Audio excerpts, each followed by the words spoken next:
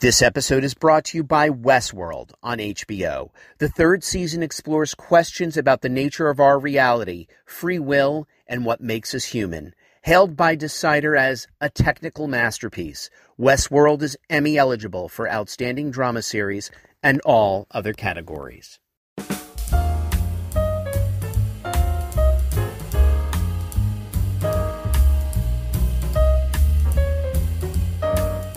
There is an art to being a music supervisor, as 25-year vet Mary Ramos tells us.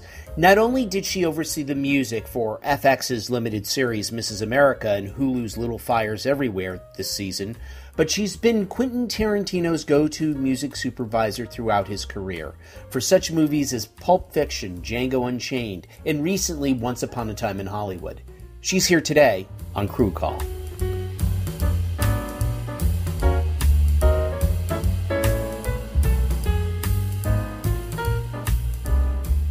Tell us about working as a music supervisor. How did you start? And tell us, ironically, I will say this. So your first film was Dr. Giggles. Oh, good God. Well, wow. An interesting thing, Manny Cotto, the director of that film, went to my alma mater, Loyola University in New Orleans. So that movie has always had like a special, sort of a special place. Oh, good Lord. Yeah. Because it was in the beginning of he directed it in the beginning of his career. That's a whole other thing. But tell us about the role of a music supervisor, because we have an idea that it's being a grand curator of music, but there's other things involved. Correct me if I'm wrong, such as clearing rights. Yes. No, I'm glad, I'm really glad we're doing this today. Have you interviewed other music supervisors before? Yes. I interviewed the music supervisor from Better Call Saul. Oh, awesome. Okay. Yeah. Who's in charge, I believe. He led the charge on getting an award. Supervisors. Heck yes. Thomas Scaliva. Yeah. Yeah.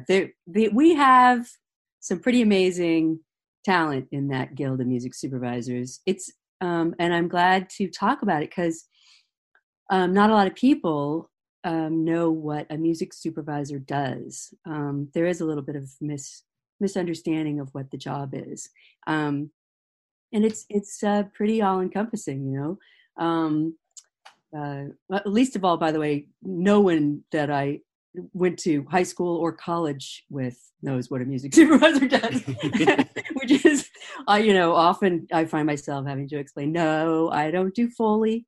I can, but I'm not professionally. So, anyways, we are responsible for all musical aspects of a film or a television show. And that is everything musically. From sometimes, and every project is different, and every director or showrunner is different. Their orientation to music is different. And so some of them have come to the project with full-on ideas about what they want. Some, it's a lot, you could come on and really help shape the story and help shape the world and the style and everything with suggestions about songs and about overall concept and about composers. We act as casting directors for composers. We, for a particular project, we'll reach out to composers we think are, composer agents that we think have composers who might be right for it. And we sometimes help compile their temp score, their score reels and tailor them more towards our projects. Because we know our directors and showrunners may only want to listen to maybe 4 tracks or something. So they're very targeted. We also, some music supervisors don't, but some do. I tend to always like to try and clear the rights to the music that I suggest, mainly because I'm a control freak, right? But I also want to make sure that anything that I suggest, we can get. I don't want to waste my time with stuff that we can't get. So it's always important to try and make sure that everything falls within what we can do. sometimes we go outside of our lane. I mean, if there's a part that calls for a singer in the cast, we'll help with casting that, whether it's casting an actual singer to play the part, or it's casting a voice to revoice an actor who doesn't sing their singing voice. Sometimes we're responsible for pre-recording, orchestrating pre-recordings for stories that are more musical, that have actually scenes that are shot to music. Really, I mean, and we're also, I mean, I like to be involved in helping suggest temp music editors who help, shape the temp score and the temp music for picture. And really, I mean, even down to scouring through song lyrics to suggest things for directors who are in the writing phase, or writer directors who are in the writing phase.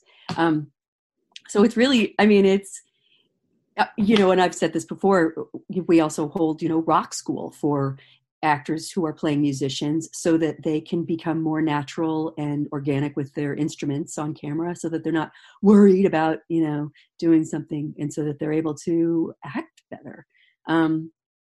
So anyways, we really come on in all of these different aspects and fill in the blanks wherever they're needed. And it's really important for this job to be understood, because we don't necessarily get a lot of recognition for what we do. We do now. We have become, lately, our guild has an award ceremony. The Emmys, thankfully, have just started to acknowledge music supervision. And that's through the great work from the Guild of Music Supervisors. But, the Oscars, don't recognize music supervision. And we're actually not even in the music branch. When we are accepted into the Oscars, we aren't the Academy. We are not in the music branch. We're members at large. So it's just important to I love talking about what we do, because it is so important. Music's so important. Well, you go. I mean, your partnership with Quentin Tarantino on, correct me if I'm wrong, a dozen movies or a dozen projects. I mean, the iconic moments that you've created, from, hold on, like the Al Green song in Pulp Fiction, Let's Stick Together, everything in Pulp Fiction, from the opening credits to Son of a Preacher Man, and then continuing on into Once Upon a Time in Hollywood. I mean, which, by the way, I listened to a little TMI here on my when I'm at the gym, but Brother Love's Traveling Salvation, and that when that song comes on and we see Mark Ruffalo jumping as Brad Pitt, I mean, these are iconic moments that you create. Well, cinematic moments that you have created. I do want to clarify. Because, like I said, every project is different. Every director's association to music is different. Every music need in every project is different. So when I work with Quentin, and I'll also say the reason I'm a music supervisor in the first place is because I met Quentin Tarantino about 28 years ago. I mean, I wanted to be something else when I came to Hollywood. I wanted to be an actor, and I also had ideas about wanting to be a writer and a director. So I just happened to be out of work when I met Quentin at my friend Tim Roth's house, and we were talking about music and everything. And Tim and Quentin introduced me to the music supervisor who was working on Reservoir Dogs with them at the time, Karen Rackman, the great Karen Rackman, and she hired me to work with her, and I started working on post-production Reservoir Dogs. And I worked with her. She was the music supervisor on Pulp Fiction. So I worked with her on Pulp Fiction and was allowed to do a lot more work on that, and allowed to, make entreaties and appeal to Neil Diamond to please give us the rights to a song that had previously been denied, and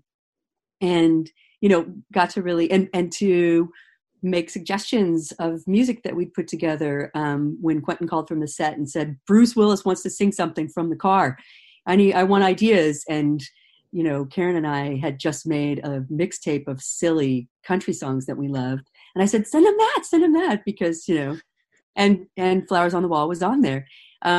So different needs, filling in for different needs, is also a music supervisor's job. So I want to clarify that when I created these moments, really, Quentin Tarantino is a genius unto himself. He is, but I do fulfill a very important and necessary job when I'm working with him. He knows that I have his back. He knows he can trust me. He knows that when he sets the palette for what he wants and has written a script with things in mind, he knows that I'll fill in the blanks if needed.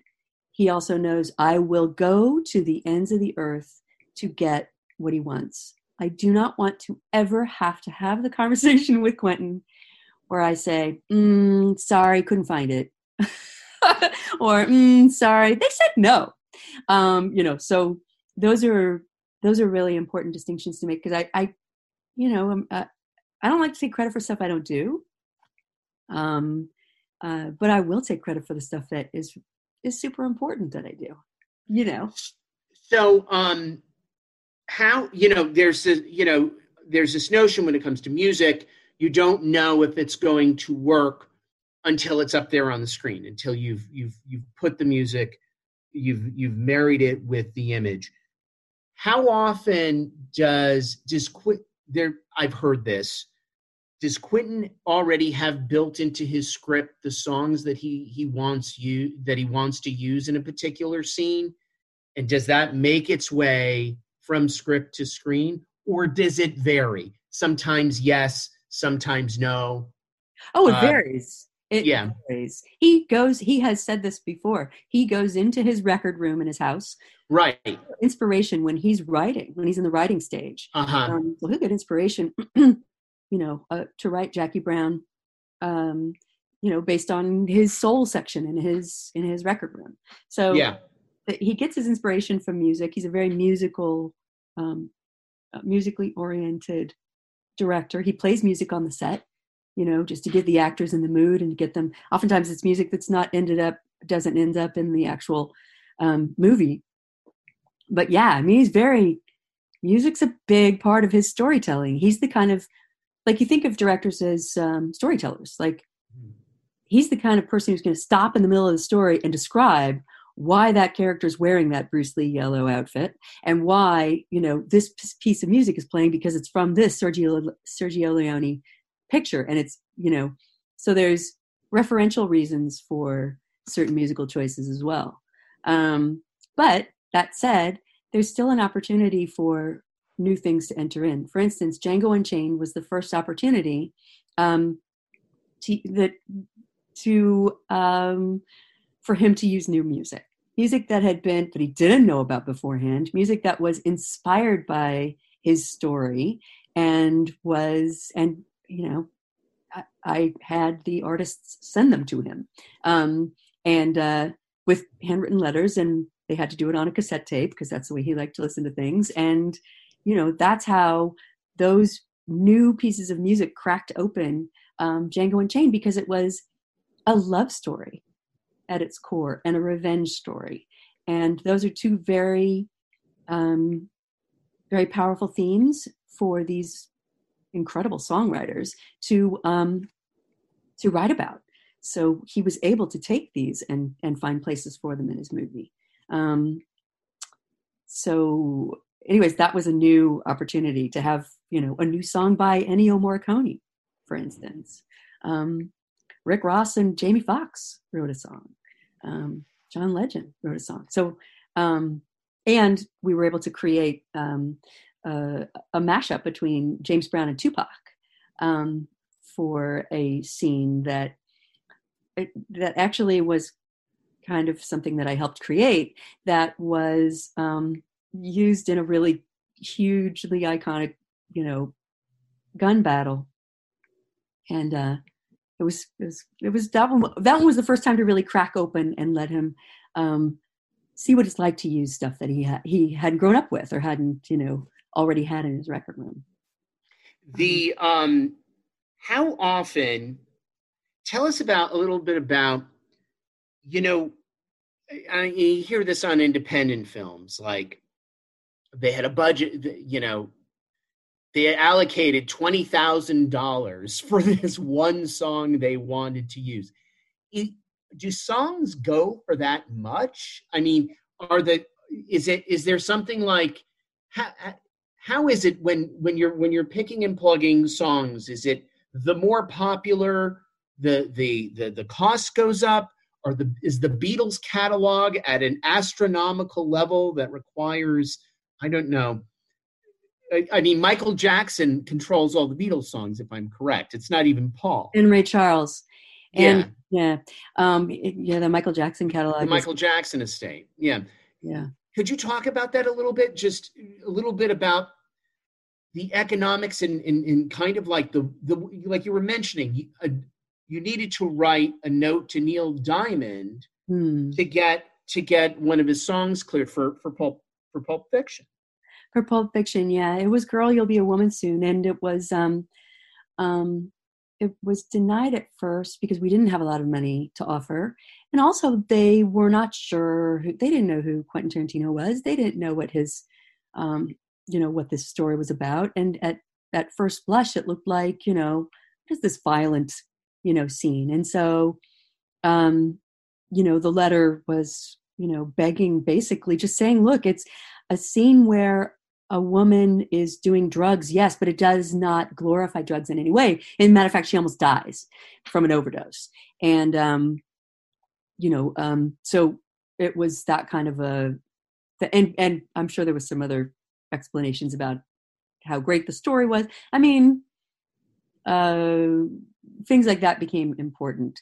But when you're talking about budget, there's two things to pay for when you are licensing music. And we're going to bore your audience, but there's the what you call the sync and the master. So the sync is the composition, the writer part that's controlled by publishing. And then there's the master recording, which is, that's why you can license, Cherry Bomb by the Runaways, but you can also license it by, Joan Jett. Because it's, recorded, the same song is recorded by different artists. So those are different masters. But oftentimes these days you end up paying the same price, So for instance, if Cherry Bomb costs $10,000 for the publishing, the master will also be $10,000. So it's sync and master rights. You're always paying for two parts of a song. Even if you do a cover, like sometimes, directors will say, well, can I do a cover of Can't Buy Me Love? It's like, well, yes, you can. My mother could sing it. I mean, and she'll cost you nothing, but the publishing of Can't Buy Me Love is going to be what's going to drive the price. So in any case, it does fluctuate. And I've found, I've been doing this for so long, and I do have good allies. I like to call them allies at the publishing companies and the record labels. I know them. I've worked with them. They see me coming because oftentimes what I'm working on does require some, creative work, creative licensing types of situations. But I'm going to come to them with a reason, and I'm going to come to them with a reason for why this needs to be at this price. And I'm going to move on. I'm going to have to move on if I can't get it for within that price. So for instance, talking about Quentin, yes, his movies are huge and he has huge budgets. He doesn't have a composer usually. So he uses individual needle drops. We call them needle drops. Every time you hear a song or a piece of music, it's a, needle drop. So he uses, hundreds of needle drops in his films because he doesn't use score. So you pay for every single one of those things. And that's how it kind of drives up. And boy, Once Upon a Time was several, because it was basically an opera. I mean, it was basically a a radio opera. So it's always very important to have allies in the licensing community, because who get what you're going for, who understand it, and who want to work with you. And I was lucky, actually, in what Mrs. America. That's something that came into play with Mrs. America as well.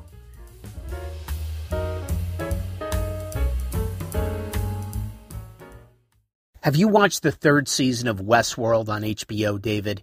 It's amazing.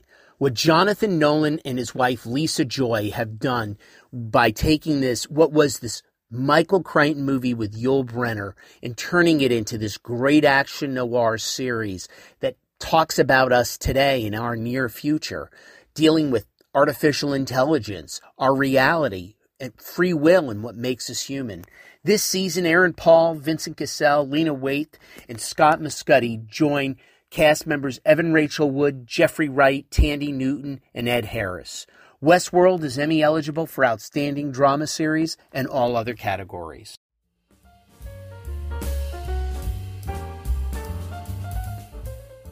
So, talking about Little Fires Everywhere, we're talking about covers, and you've got, well, at the end of each episode of Little Fires Everywhere, for the most part, you had a cover going on. And the story takes place in the 90s, and there were covers of 90s hits. And in the end of episode 6 here, The Uncanny, where we learn more about Kerry Washington's Mia and her backstory during the 80s, being an art student, how she had her baby, and being a surrogate, and then fleeing and escaping to California. At the end, but at the end, there's a cover of I'm a Bitch, I'm a Lover by Meredith Brooks. Complete aside, everyone thought was sung. The mistake is always that Alanis Morissette sang it. It's not the case. Yeah. But tell me about that, the whole notion of doing covers of songs for the end of Little Fires Everywhere in lieu of the actual needle drop, and what that entailed.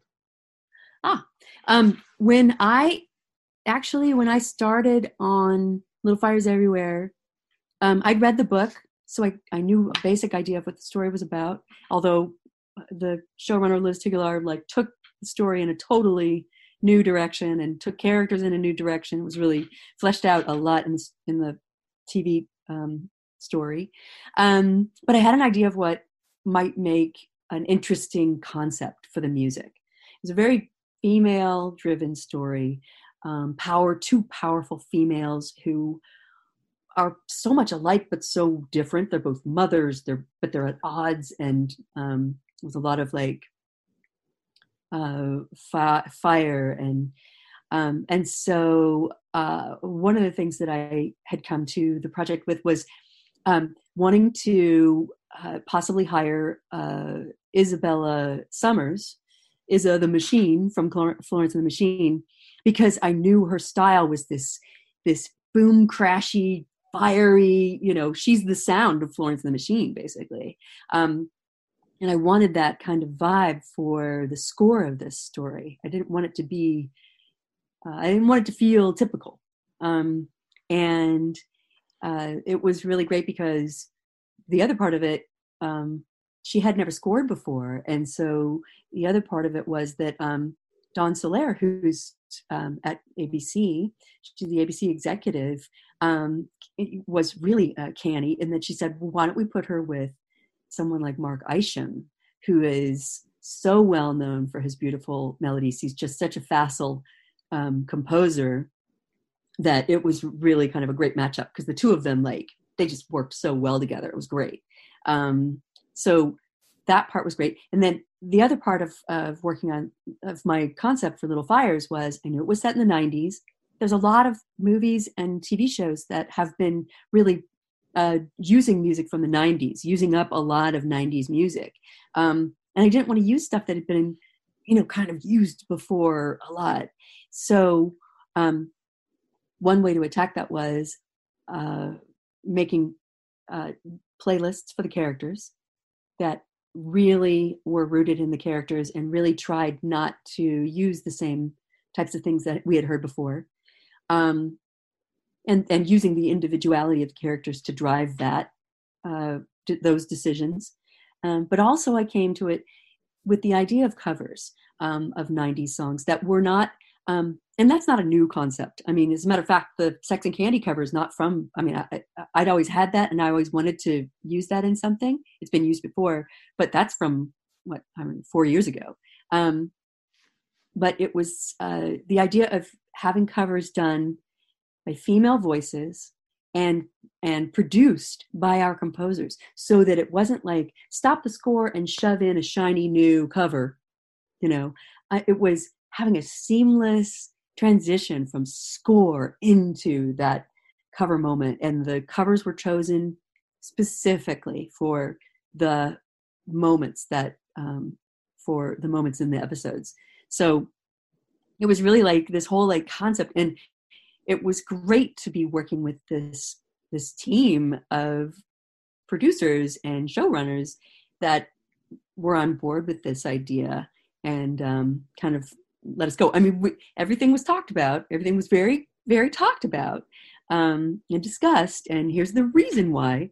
But at the end of the day, they, went with the idea, and I think it turned out great. The Ruby Amanfu cover of Bitch is so anthemic, and the way that it's used in that episode is, it's the 6th episode. So here you've seen Mia, Kerry Washington's character, being this mysterious person who is who is kind of a bitch in, some of these other episodes. She's steely-eyed and she's got this strong reaction, and she's kind of mysterious, and you don't understand where she's coming from. And this is the episode, her backstory episode, where you get to see where all of her fire and all of her scar tissue and everything comes from. And this is the final moment when she's driving away, and she's got her baby in the back of the car, and she's driving away from her home. And the episode, the montage is a time lapse. And so you get to see Mia grow up, and you get to see Pearl grow up, her baby grow up, and they pull into the Shaker Heights, Ohio neighborhood where the story takes place at the very end of the song. And it's describing, yeah, I'm a bitch. Yeah, you can call me that. But, and the way that it's a ballad and an anthem is just kind of, it fits pretty nicely. In Mrs. America, I mean, what a fun selection of songs. It's up there with the Tarantino, with your Tarantino catalog. And first of all, let's talk about the title theme, A Fifth of Beethoven. How cool is that? The Walter Murray. So tell us about the decision to go with a song, that theme, which is so appropriate, versus an original composer's theme. Oh, wow. Well, we had such a great composer, by the way. I mean, great decision, by the way. I don't question it in an instance, but I'm just curious because, I'm used to an FX show. I'm used to the original theme from the Americans, but this makes this is going to rock, people. Get ready to be, get ready to be jolted. That's what it tells you. And it's such a great selection. To go back to Little Fires Everywhere, by the way, the main title theme for that was very, that was iconic and beautiful to be able to be a part of the creation of that, and just yes, bring more fire. Yes, bring more drums. And I've seen a lot of videos of people dancing around to it, which makes me so happy. But yes, so Mrs. America, I have to say this project was very fun. Like I said, I haven't worked on a lot of television before. My background's mainly in film, and so this concept of doing so many episodes all at the same time is it's crazy, and it took me a minute to like get up and like run around with it. But once I did, it was really fun because you go into one editing suite and they'd be doing one episode. Then you'd go to the next one, you'd run down the hall and go to the next one and they'd be doing another episode. Oh, wow. Everyone was very, all the editors, our producers, our showrunner, everybody was so creatively connected that everything was a conversation. Every song choice was a conversation. Everything. I mean, so, and the idea to use a song for the main title, it wasn't always like just a given. It was finding the right song. And I was in the room with Stacey Scher, Coco Francini, Davi Waller, Ryan Fleck, Anna Boden.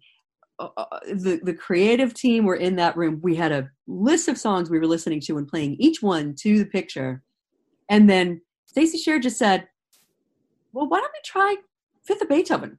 I mean, it was out of the blue. She is, Stacey, I've known Stacey forever. She, has produced Quentin Tarantino movies. So right. We have a good, we do a lot of music back and forth. But it was a little pushback of like, well, is it too familiar with Saturday Night Fever? Is it too familiar with, disco dancing? Is it not? But really playing it to the opening credit sequence, it just fits so beautifully. And it's the perfect dichotomy or the perfect mix, actually, of both sides of the characters, the main characters. Phyllis Schlafly, who loves Beethoven and who is very classical and then the freedom and the sexiness of the feminists. So it really was the perfect thing. And then here's the other thing. You put in Raindrops Keep Falling on My Head, the BJ Thomas song, and it's in the beauty parlor scene where we meet Sarah. We're meeting Sarah Paulson's character. Right. Schlafly's talking about politics. Right. And then it ends with Nothing's Worrying Me on Schlafly at home, almost humdrum, looking at the stain of the world on the wall. Her mom's, yes, and her mother upset over her hair. Now, the reason why I bring this up is because, I mean, for us, over 40, Raindrops Keep Falling on My Head is, you think of, Butch Cassidy and the Sundance Kid. Right. But it's being, I think I've always thought of the song in those terms, but tell me about using it in these terms, selecting it. This one was an interesting, conundrum, by the way, was trying to do the music from Phyllis Schlafly's point of view. For instance, I said I made character lists and character playlists for Little Fires Everywhere. I did the same thing for Mrs. America. So I felt like it really helps to keep things rooted in the story rather than my editorializing, what I think of Phyllis Schlafly. So I made a playlist, and in that playlist were some of these songs from the 60s and 70s that were non-confrontational, that were pleasant. Yes, there was a healthy dose of classical music, which Phyllis would choose to listen to, which she did, in fact, like to listen to. But then there was also, the opportunities to show something from her, in pop culture. So there was, some Burt Bacharach, and there were some, what else? There was, and also in the end credit song, the yes, over, that's from another Cass Elliot. Cass Elliot, Make Your Own Kind of Music. Mm-hmm. But was that a synthesis of both the feminists and Phyllis? Yes. Okay. So one thing that Davi Waller, the showrunner, was very adamant about was making sure that we told a balanced story, and that we didn't try and editorialize, bringing our opinions to the story, which I think actually just really makes this series what it is, as amazing as it is. It's it speaks to you without shouting. So the end song, when the feminists are toasting to the ERA, and the camera pans over to show Phyllis's picture on her newsletter, and she gets a little champagne spilled on her face. To use the song "Make Your Own Kind of Music" felt perfect because it does have that same sensibility that would come from a Phyllis playlist, but it also has lyrics that speak to both things that the feminists were about and what Phyllis was kind of doing. Because at the essence of this story is the irony that Phyllis Schlafly was a feminist herself, strong woman, doing her own thing, fighting for something that she, it was. So she was in turn making her own kind of music by choosing to pivot and take on the fight of the ERA. Now, Magic Carpet Ride, Steppenwolf's Magic Carpet Ride, is played as Phyllis is heading into D.C. and she's being driven into all the, Shirley Chisholm and all the protests that are going on there and all the activity. Is Magic Carpet Ride on her character playlist? No. So, and by the way, that's the LP version, because it's got that amazing burning long intro, that electric guitar, long burning intro that plays over Phyllis, giving the stink eye to her husband across the table. And it just erupts into this excellent rock and roll song as she gets out of the cab and walks and finds herself in DC amidst a feminist demonstration, and she's trying to make her way through them with her beehive and trying to make her way through them to get to the building. So that is just an example of some of the amazing music we had from this period that we could choose from. I mean, when you're working on a period piece, and like this one, there's only so much real estate you get for song choices. So, I mean, when there's so much great music from this time period, so much great rock music, so much great, I mean, it was the birth of so many different sounds too. It really was kind of a daunting task. So one of the things that I tried to do at the very beginning of the project was, I like to find dynamic pieces of music, because you only get so much opportunity to play a song as opposed to score. Also, when you don't have an unlimited budget, you really need to choose those songs wisely. So it was important to have at the ready really great dynamic rock songs from the period and soul songs for the editors and for the showrunner to be able to use. So one thing that I did at the very beginning was, because I knew we didn't have a lot of, I knew the budget was very, very under budgeted, the music budget. And I had hopes that it would be augmented, but I didn't want us to get down the road with having to make uncreative choices based on lack of money.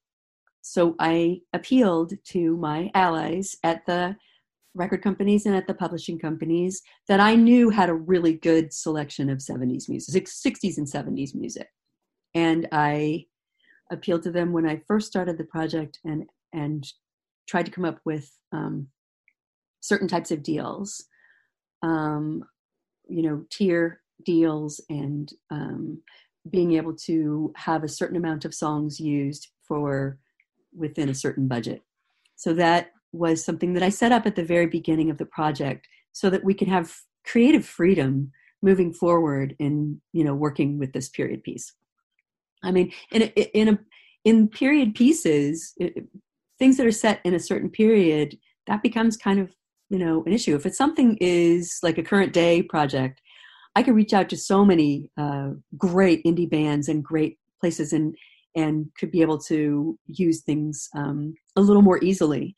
But when it's a period piece, you kind of do have to find record companies that are open to this possibility, and publishing companies. And so I say, I mean, a lot of people were excited about this project. So I was grateful to have really good allies at Universal Music Publishing, Universal Records, Sony ATV, Sony Records,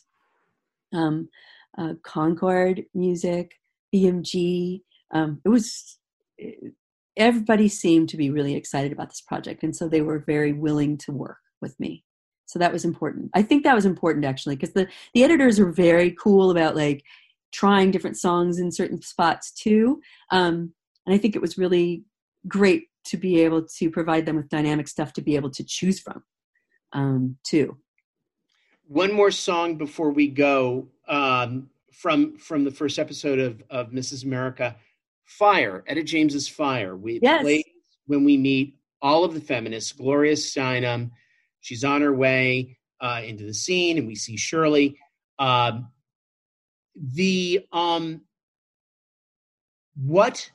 was that the year for that song? Fire. It's a 60s song, I believe. And it's, okay.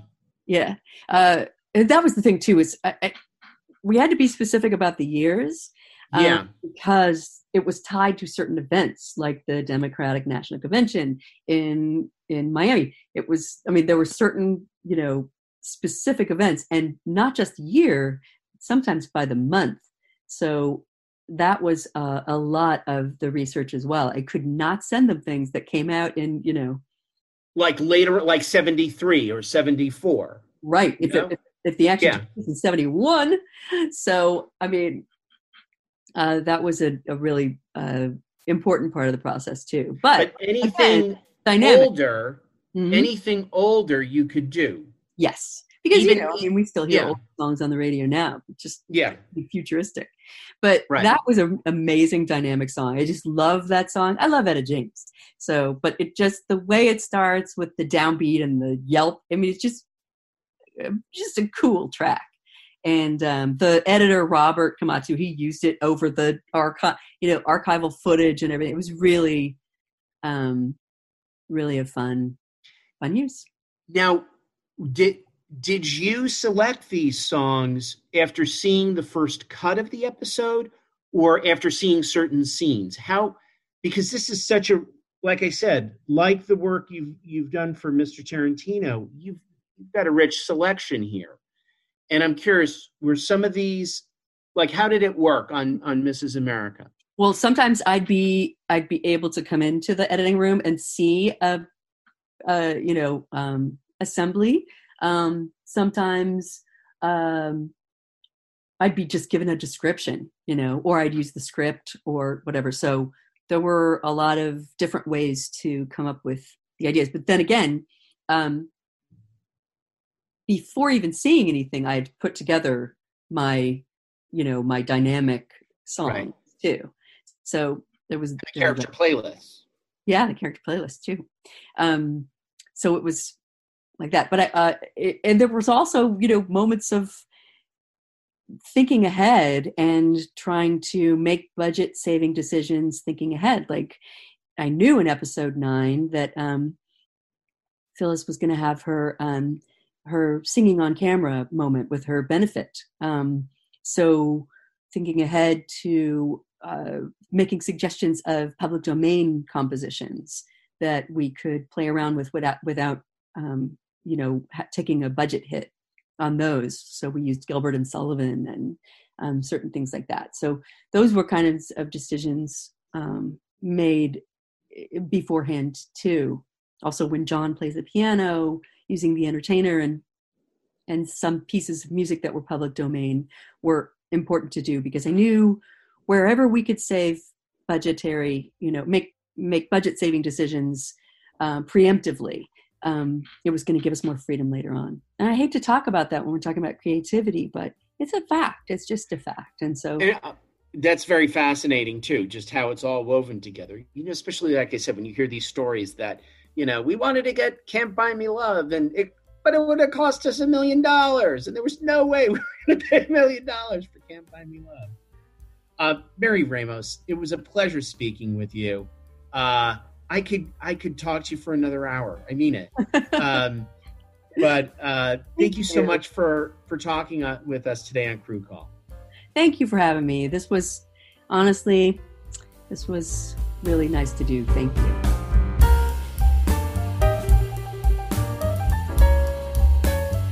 Thanks for listening to this episode of the Crew Call podcast on Deadline.